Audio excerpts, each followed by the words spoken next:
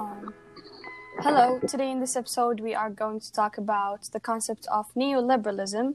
Today I have two guests, Mr. Matthew and Man. By the help of Mr. Matthew, the main idea will be clear by the end of this episode. Man will help me host this episode. He have also helped me organize the ideas of this episode, and he will be asking some questions. A good way to start my initiative role is with asking the all-knowledgeable and humble Mr. Matthew to kindly honor the listeners by introducing himself. Okay, well, hi, I'm Matthew Kleinsteiber. I am an SAT English teacher and college admissions consultant. I live in Bangkok, Thailand. I've been living here for about a year, and I'm a graduate of the University of North Carolina at Chapel Hill. Okay, so Matt mentioned that, Mr. Matthew, you were writing a book on communism. Would you tell us about it and maybe elaborate on the ideas mentioned in your book? Absolutely. So my book is called The Cool Kid's Guide to Communism, and it's a book aimed at middle and high schoolers, I hope, but, really a general audience, but especially high schoolers, middle schoolers. And it's just trying to introduce what communism is, why I think it's a worthwhile philosophy, why I think that it's a valuable economic system. And essentially it's going to take the form, it kind of matches, it's written kind of almost like a play. And I have characters who ask me questions about communism, just kind of like we're doing right now. Mr. Matthew, was it inspired by some occurrences that happened in Riyadh, maybe? Well, I did notice that you guys were very interested when I was teaching in Riyadh and asking me a lot of questions. What is socialism? What is communism? And I think it's hard to know what people don't know. I think we often I just assume that everybody knows the same facts as I do, and so definitely some of the questions that you guys asked me got me started thinking about the themes in the book and what I wanted to cover in the book. Nice. One subject that I believe relates to your book is Ghala's pro Elon Musk episode. What's your opinion on it? Okay, so Elon Musk, a pro Elon Musk episode. Well, I'm guessing that this episode is being made just because there's a lot of anti-Elon Musk sentiment. And I would have to put myself in the anti-Elon Musk category. I think that our society has become obsessed with idealizing billionaires, people that, frankly, I would rather be me than Elon Musk or Bill Gates or Jeff Bezos. I think when you actually look at these people's lives, they're empty, that they have not really given very much to society. And that Americans, and I guess this ideology is spread across the world, that we believe that just because somebody has made billions of dollars, that they are a good person, that they are a smart person, and nothing could be farther from the truth. Okay. But, in general, I think that, I mean, I hear a lot of bad stories about the workers working at all these companies. I heard a lot of bad stories about Elon Musk's personal assistant, who, Elon Musk just treated like trash. So I'm not particularly impressed. My judgment about somebody is based on, are they a nice person, first of all? That's my feeling. Okay, so after reading about neoliberalism, my viewpoints have changed to that. Mm-hmm. Okay. Yours. Fortunately, that's a good opportunity to start today's discussion. Neoliberalism. Mr. Matthew, what is neoliberalism and how does it link and differ to classical neoliberalism? Yes. Yeah. So neoliberalism is a kind of set of, I would call it a governmental philosophy, or, kind of an economic political philosophy that emerged. Can you guys hear me? Yes. Okay. That emerged basically in the late 70s and early 1980s, both in the United States and in the UK, especially. Okay. A lot of people call neoliberalism, Reaganism, Thatcherism, after President Ronald Reagan and UK Prime Minister Margaret Thatcher. Okay. So to understand neoliberalism, you have to take a step back and understand what happened after the end of World War II. So really, after World War II, the United States and Western Europe saw the greatest global expansion of, the greatest economic expansion that had ever been seen in human history. Mm-hmm. Meanwhile, you had on the other side of the Iron Curtain, the Soviet Union, doing well in its own right, following a different, economic principle. So the West is following a kind of capitalism. But it's important to mention that the capitalism and the principle of government followed in the West included a large social welfare system. You had, large government, programs, things like welfare, right? If you don't have a job, the government kind of chips in, unemployment insurance, a pretty vast array of benefits. In the 1980s, essentially profitability started to decline in a lot of capitalist countries. It was very hard for companies to make a profit. And the reasons behind that are various, and we could go into that. One of the reasons that it became hard for companies to make a profit is, well, from the perspective of a company or from the perspective of capitalist power, or a capitalist country, workers had simply gained too much power from their perspective. So essentially, it's hard for, from my perspective, the easiest way to make money is to exploit somebody's labor. I start up a factory, I, force you to work as hard as you possibly can while giving you the bare minimum money. And most of my profitability is basically coming from extracting value from your labor. If a company can't do that, it gets into trouble. And so companies started having problems doing that in the late 70s, and we can talk about the reasons for that. Anyway, the response of the Western governments was, multi-pronged. They cut the social welfare state, so they cut back on a lot of benefits, unemployment benefits. They cut back on public spending for things like schools, public transportation. And companies also had their own response, which was to look for cheaper labor in the third world. And so companies started basically, moving their manufacturing out of the United States, out of the UK, into places like, of course, today we think of China as the dominant destination. I believe your answer included the answer to many of my questions. So, but now some might confuse capitalism with neoliberalism. So, Mr. Matthew, can you clarify how do these terms differ from one another? Yeah, that's an interesting question. I mean, I think that capitalism is kind of a piece of neoliberalism. Historically, capitalism has been somewhat constrained, right? You always have actors or governments that are trying to constrain capitalism. I think that, even, you would have to be crazy to want a system where everything is purely capitalist, right? Where everything operates according to market principles. We all agree that roads should probably be free, right? We all agree that there should be some level of public education provided to everyone. We don't think that everything should be a marketplace. I will say that, under neoliberalism, the balance has kind of shifted back toward the privatization of our social services. And so, one of the things that you'll notice about the U.S. military, for instance, today compared to the United States military during World War II, is that the military actually hires out private companies to do a lot of the things that it used to do internally. It has a private company, for instance, running its food division. It has private companies actually operating some of its, special missions. Things like there's a company called, I believe, now it's called XE. I've forgotten the old name of it, but it's essentially an entire industry of military contractors has popped up around the army.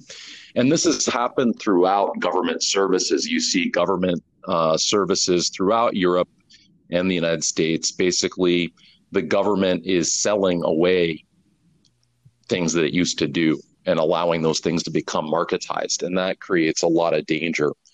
Private prisons in the United States would be another example of something that I think, we could probably all agree that a prison should not be run for profit by a company.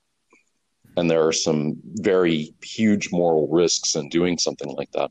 Yeah, you answered that again. One of my questions about how welfare systems and traditional commitments toward laborers have changed, specifically in the United States and generally in the whole world due to the popularity and rise of neoliberalism. I believe you answered and you stated your position on this matter. Yeah. I mean, overall, my position is that this is a horrible thing, and it represents a huge loss of freedom for working people in the United States. And one message that I have about capitalism is that there's one thing that capitalism can never guarantee. The thing that capitalism can never guarantee is it can never guarantee full employment. Capitalism gets concerned when there's too much employment in a society.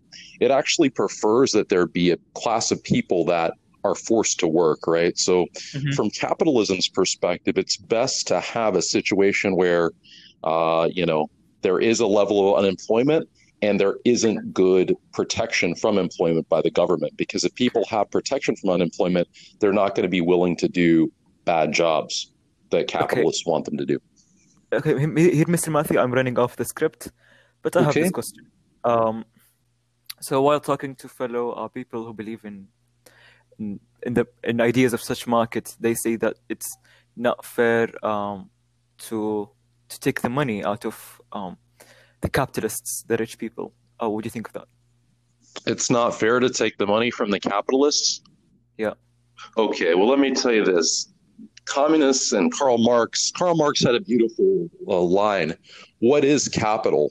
He said, capital is dead labor. Okay. Money from a communist or a Marxist perspective that I have, what money actually represents is labor that has now been kind of converted into paper, if that makes any sense. Okay. And so to me, money, first of all, the only way that you earn that much money is basically through exploitation. I don't think there's any other path to billions. Okay. And we can go in and I think if you trace where that money came from, you're not going to be pleased when you see the final answer and where that wealth was actually generated. There's a term, Keynesianism. What is Keynesianism and how does it associate to neoliberalism? Well, typically Keynesianism is thought of as, the opposite of neoliberalism. This was an economic, so Keynesianism basically got its start. It's named after, I believe, John Maynard Keynes, who was a British economist and a quite brilliant man who actually designed the modern monetary system that we use today. That was all engineered right after the end of World War II and basically set up the United States as the world's dominant economy. But this is essentially the belief, if we can basically summarize it, that it's appropriate to use high levels of government spending to promote economic growth. Historically, we have different ideas about what could promote growth in the case of a crisis. And one of the interesting things about capitalism is that there are always going to be crises under capitalism. And so one of the things that capitalists constantly wonder about is what do we do when we reach the next crisis? Keynes says just go around and essentially borrow and spend your way out of the crisis. The reason the crisis was caused was because money isn't flowing through the economy. The solution, simply print more money and spend it. Okay. where did that come? Where do you get that money from? Okay, that's borrowing. So it's either borrowing the money or just printing more money, Okay. which creates inflation, right? Yeah. So that is one potential problem, is that can create inflation. And yeah, but essentially it typically has come through debt.